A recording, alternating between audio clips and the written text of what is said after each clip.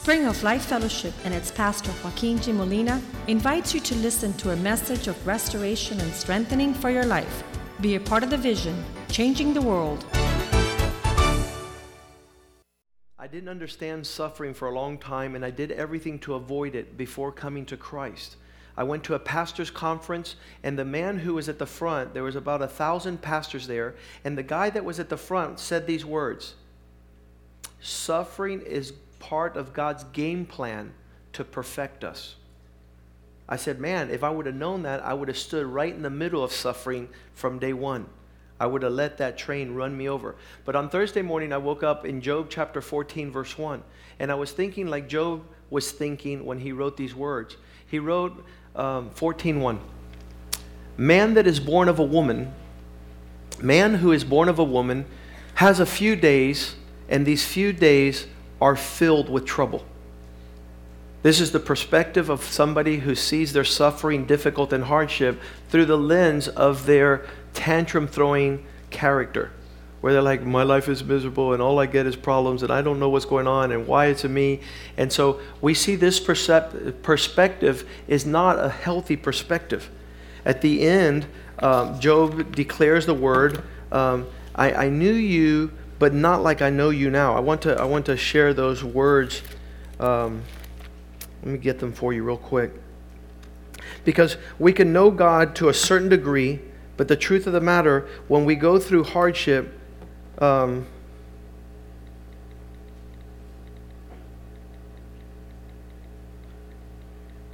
we get a close-up in Job 42, verse 4. Listen, please, and let me speak. You said, I will question you, and you shall answer me. Let's go to verse 5. I have heard of you by the hearing of the ear. That means at one time, people told us about God, and we listened. But now my eyes see you. Suffering allows you to see God up close. Brokenness allows you to understand a measure of God that you wouldn't otherwise see. So a lot of people say, why does God cause so much suffering upon the earth? Is so that we might see Him more clearly. So we might get closer to the Lord. And that's what I told my children the night that our house burned down. On Saturday night, after we went to the hotel, 2 o'clock in the morning, we gathered together, and I told them, listen, Christianity is about hardship. It's about suffering. It's about affliction. It's about trials and tribulations. And so we draw closer to God, not farther away. We don't question God. We don't act like Job did at the beginning of his trial. Now his eyes are seeing God face to face and clear. So brokenness gives you an opportunity to understand our existence upon the earth in a way we would not otherwise understand. And I have seen this in the life of so many people. I've seen people that go through trials that are crazy. And recently, I'll tell you something, after this happened to us, a song came out of my spirit that I hadn't sung for 20 years. Isn't that incredible? That 20 years ago, when I was starting out in my Christianity, I was all broken, I was undone, I was chaotic, my life didn't make sense. And I learned a song that says, Lord, I'm trusting in you. You're all I have. And then as I got closer to God during those years and God began to prosper me and strengthen me and allow me to flourish, those songs of brokenness didn't come anymore. It was songs of triumph. It was songs of victory. It was songs of strength. It was songs of power, of conquest. But I found myself in the last couple of days that these songs coming out of my spirit saying, Lord, when all is gone, when everything is dark, when I can't see anything, I'll trust in you. I'll trust in you. I'll go to you. And so this is a phenomenal scenario that I found in the depth of my spirit. So in all the Bible, we see the cast of characters. They're all different personalities. They're all different abilities, experiences. But they all have one thing in common. God took them into a season of brokenness. It's a place of lasting influence because of this crisis or difficulties in their life. I want to talk about this slogan that some people have. Have you ever heard the saying, if it ain't broke, don't fix it? If it's not broken, don't fix it. Well, God has a different philosophy than that. He says if the heart is not broken, it's not fixed.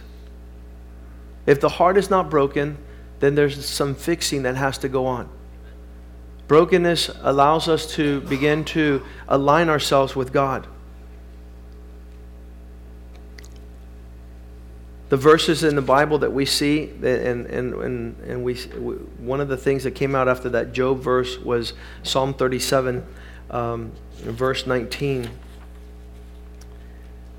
This is the verse that came to me after the Job verse. 34:19.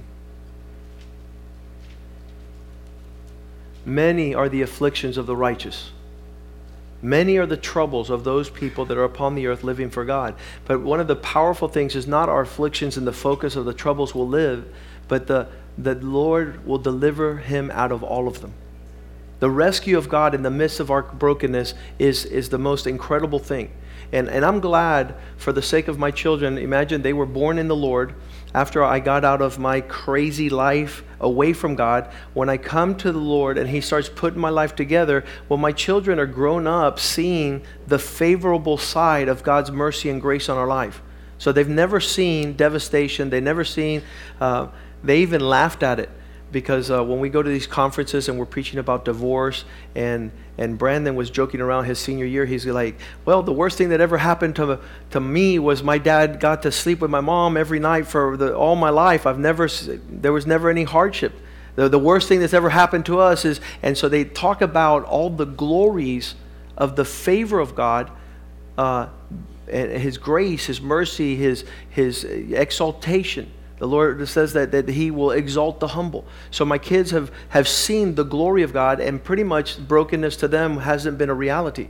In this last week, it's been a beautiful reality to allow God to be broken once again, to allow God to bring us into our life and introduce us to what, I didn't know what a 10-pack was.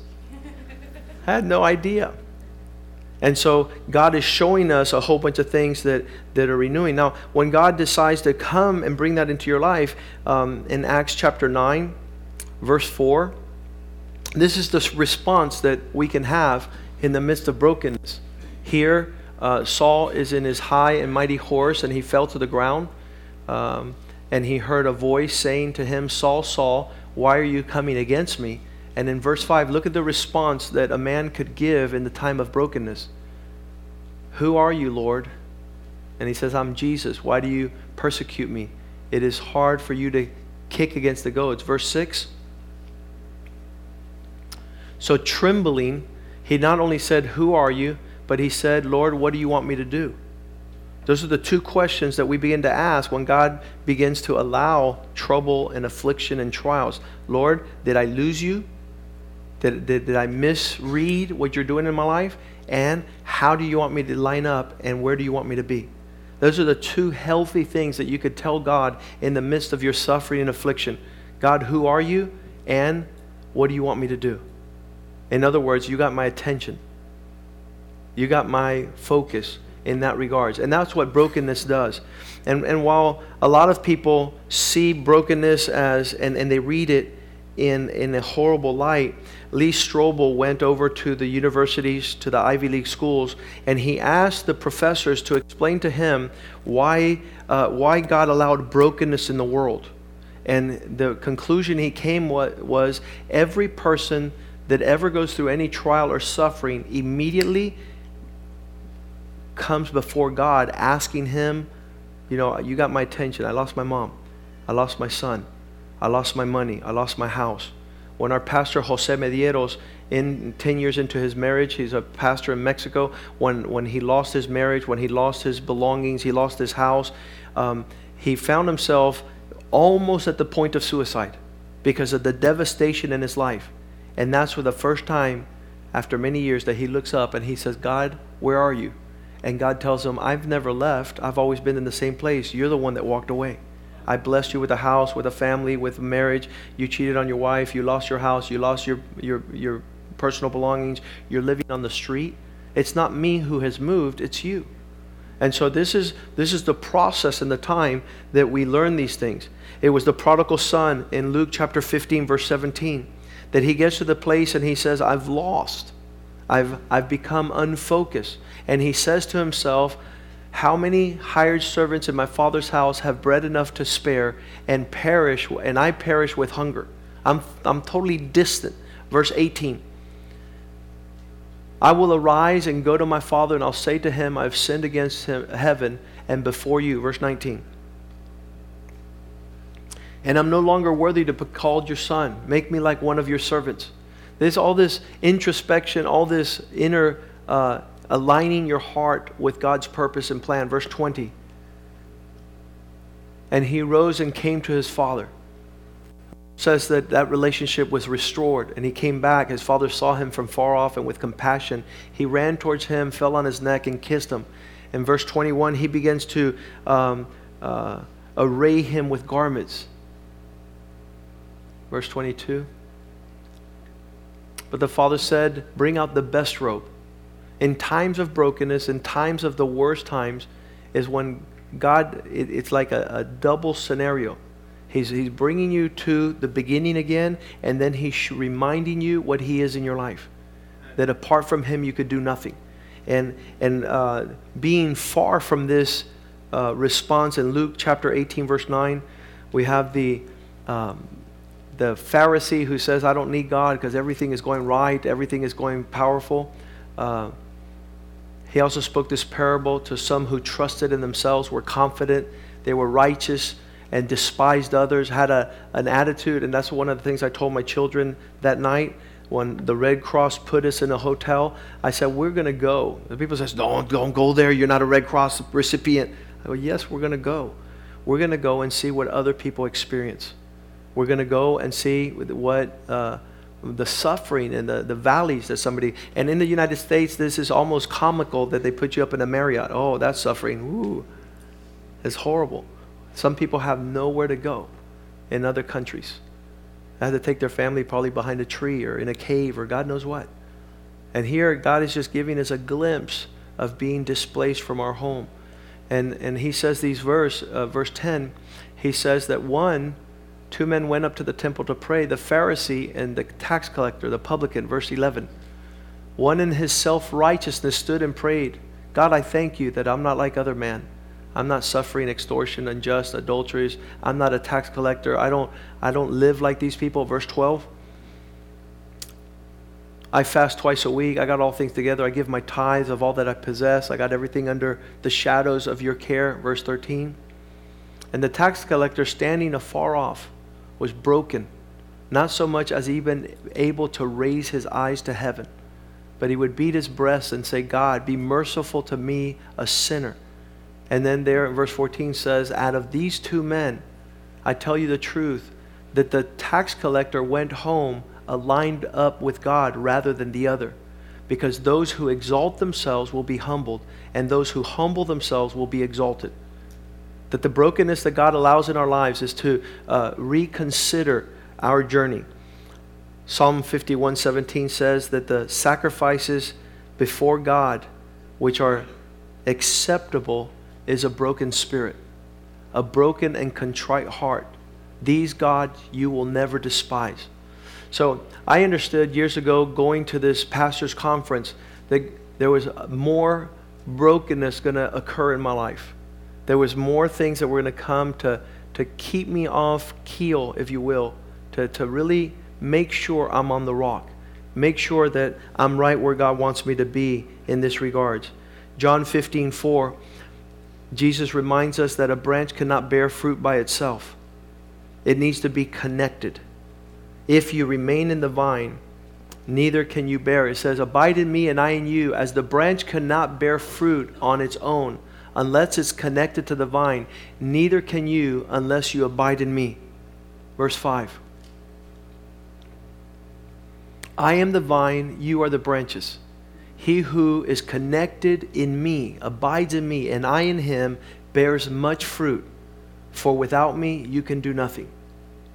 I'm reminded again that everything I had, and Yvette had posted something, that before the times of trials, Jesus was there. Everything we had at our home was the goodness of God. And literally, you could go through my house and you could see my dining room set, you could see my living room set, you could see my clothes, and they were all the expressions of God's goodness.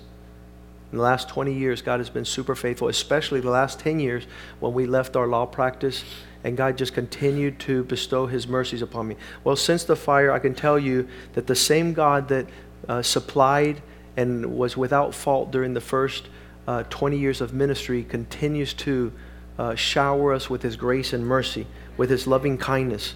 We're seeing it in a tangible manner, like such as probably my kids didn't understand. I told them on that night, I said, now you guys understand why me and Mom are so intense and deliberate about our seeking and serving the Lord. Now you guys understand a little bit why we're totally surrendered. That's one of the things that brokenness does in your life. It allows you to pull out your white hanky and say, Lord, I have no issues. I have no fights against you. You own everything. Everything is yours. Without you, we would perish. Without you, we couldn't take another breath. I want to share these verses. In Lamentations chapter 3. You take a good look at this chapter in Lamentations 3. I am the man who's seen affliction by the rod of His wrath. He has led me and made me walk in darkness and not in light. Surely He has turned His hand against me, time and time again throughout the day. He has aged my flesh and my skin and broken my bones. He's besieged me around with bitterness and woe. He has set me in dark places like the dead of long ago. He has hedged me in so that I cannot go out. He has made my chain heavy. When I cry and shout, He shuts out my prayer. He has blocked my ways. So this man is going through a time of brokenness, and it all serves the purpose to know that God is turning him back towards God's excellence. And so he says there, verse 20, my soul still remembers and sinks within me. This I recall to mind, therefore I have hope. The Lord's mercies, because of the Lord's mercies, we're not consumed. Because of His compassions fail not. They are new every morning. Great is His faithfulness. The Lord is my portion, says my soul, therefore I hope in Him. The Lord is good to those who wait upon Him. The soul who seeks Him, it is good that one should hope and wait quietly for the Lord and His salvation. In all this time of brokenness, this is our confidence. Verse 32, though He causes grief, yet He shall show compassion, according to the multitudes of His mercy. Amen. For He does not afflict willingly, nor grieve the children of men, to crush one under feet, all the prisoners of the earth, to turn aside the justice due a man before the face of the Most High God. So in that regards, in the time of difficulty, in the time of hardship, the time of brokenness, I still consider it super comical that the day before I'm going to preach a message about the offense of the Christian life and Christian faith and how the hardships that befall of us, those of us who follow God, what a great culminating context. It reminds me of these two little girls that saw their father come home, and one of them grabbed onto her father's leg and hugged him. And she said these words, the one squeezing his leg says, now I got all of Daddy. She was hugging onto his leg. I got all of Daddy. That's how I felt. But after the fire, then I see the other girl who ran up on his arms. The one that was in his arms says, yes, Daddy has all of me. Isn't that powerful? To have the favor of God is a great thing, but to see His mercies renewed upon our life gives me a renewed sense of brokenness that will open up greater fruitfulness in my life. We'll begin to open up. Psalm 34:6 says, as I sought the Lord, He delivered me from all my fears. As I sought the Lord, He delivered me from all my fears. Whatever the issues that are going on in our life, if God takes center stage, you'll be doing fine. It's that psalm in verse 18 that says that the Lord is close to a broken heart, and He rescued those that have a contrite spirit. And I really believe that this is just preparing the ground for greater increase. I really believe that this is a season so that we are in the next scene or season of our life, that we take off to greater heights, that our spirit and our hearts are not lifted above what God, is pleased with. In Proverbs 24:16 says, a righteous man shall fall 7 times, but he shall rise up again. That's what the Lord does. We've gone through several of these events in my life, times where the Lord reduces us down to one underwear. And it's a glorious time. And then the Lord builds us up again, but we never forget. We never forget the valleys. We never forget the sufferings, and continue in the simplicity. That's why Paul says in Romans 5:3 that in the midst of our tribulations, we glory. People don't understand that. It says not only that, but we also glory in tribulations. Why would people have a character to rejoice in dark and troubled times? Because we know that this is not in vain. This is not just consequential. We know that there's glories that follow, that produce perseverance, a character weighed upon God. My 4 children are at the front seat of seeing the glorious hand of Christ. They're just blown away by for what happened on Saturday. Remember that for 20 years there hasn't been an incident in our home. And then what happened on Saturday allows them to take a front seat to see the goodness of our God, to see the faithfulness of God. And I was talking about these Christians that were in the arenas being devoured by lions. Imagine a lion is chewing your arm off, and you're so understanding the faithfulness of God that you sing His amazing graces. You sing songs and hymns. And if you see what happened to the early Christians, they were blown away and continued in their steadfast faithfulness to God. And so I pray that as the coming days come along and God allows us to continue to go through adverse situations, let's go back to Psalm 34, verse 19, that we understand that the many afflictions in our lives, whatever they are, we would be focused on the God who delivers us out of them all. That's our focus in this season. And God has been faithful at incredible degrees. So then 2 Corinthians 12:9, Paul says these words.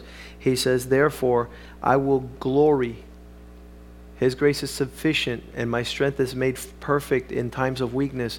Therefore, most gladly, I will rather boast in my troubles to see the power of Christ that rests upon me. And so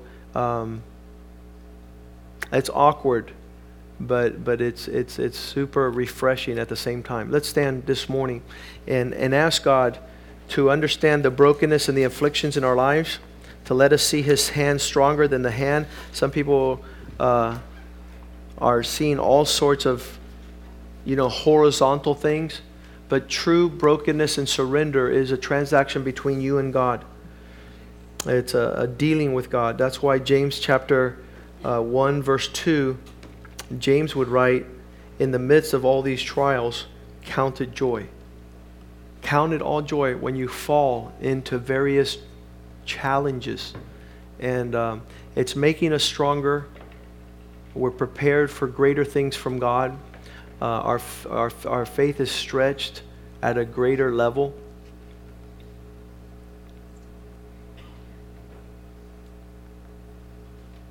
And that we might move forward in being able to manifest the reality of the God we preach and His faithfulness in our lives. Times of revival comes when God sees a total surrender through the times of brokenness. Your brokenness should lead you to surrender. Your surrender leads you to a revival. So we know that that's coming down the pike. That's in the cycle of God's hands dealing. Because we don't know how to relate with God, and this happens in the natural realm. Some people have never had a father. The father abandoned them. So when they come to church and they deal with a spiritual father like the pastor, they think that just because I correct them or call their attention or say something, the pastor doesn't like me. But it's the opposite. Because pastor loves, he's able to care enough to speak into your life. And so the same thing with God. A lot of people don't understand brokenness. It says, well, is God upset at pastor? Is his wrath upon him to destroy him? And this verse reminds me that there's being at the feet of the Lord. There's a process in Luke 20, verse 18. If you're surrendered upon the rock and you allow the hand of God to break you, whoever falls on Christ will be broken. But you don't want him to fall on you. Whomever it falls upon, it will grind him to powder. Like the psalm that Gabby was just quoting, she says, the unfaithful, I'm going to cut off the land. I'm just going to get rid of. But the truth is, the broken that God allows us to perfect us, we're asking God to continue to not leave us, to continue. I know that for my life, my wife, my children, that because we have a calling in God, we need to be close to times like this. We need to be real close to times like this. And it will reflect a different expression of our attitudes and the ministry and the grace and the compassion that we would have to do the Lord's bidding. Let's bow our heads and ask God that He would strengthen us in times of difficulty to such an extent that we're surrendered like Paul. Lord, I want to know you more, and what do you want me to do? Father, thank you for this day, Lord. Thank you for world-changing brokenness. We don't even know how to explain it because that's the perfection of your work, Lord. You're close to the brokenhearted. You're the one that receives a sacrifice of a broken spirit, a contrite spirit. That is pleasing before you, Lord. And so we tell you once again that we can do nothing without you. We're totally surrendered. We're totally bowed down to your presence and to your purpose in our lives. And it doesn't matter what comes. It doesn't matter what happens. We're surrendered, trusting in you. We have lost so many great men of God in the last couple of years. Leo Gossage. We lost the Daughtery, Pastor Daughtery from Victory Outreach in Tulsa.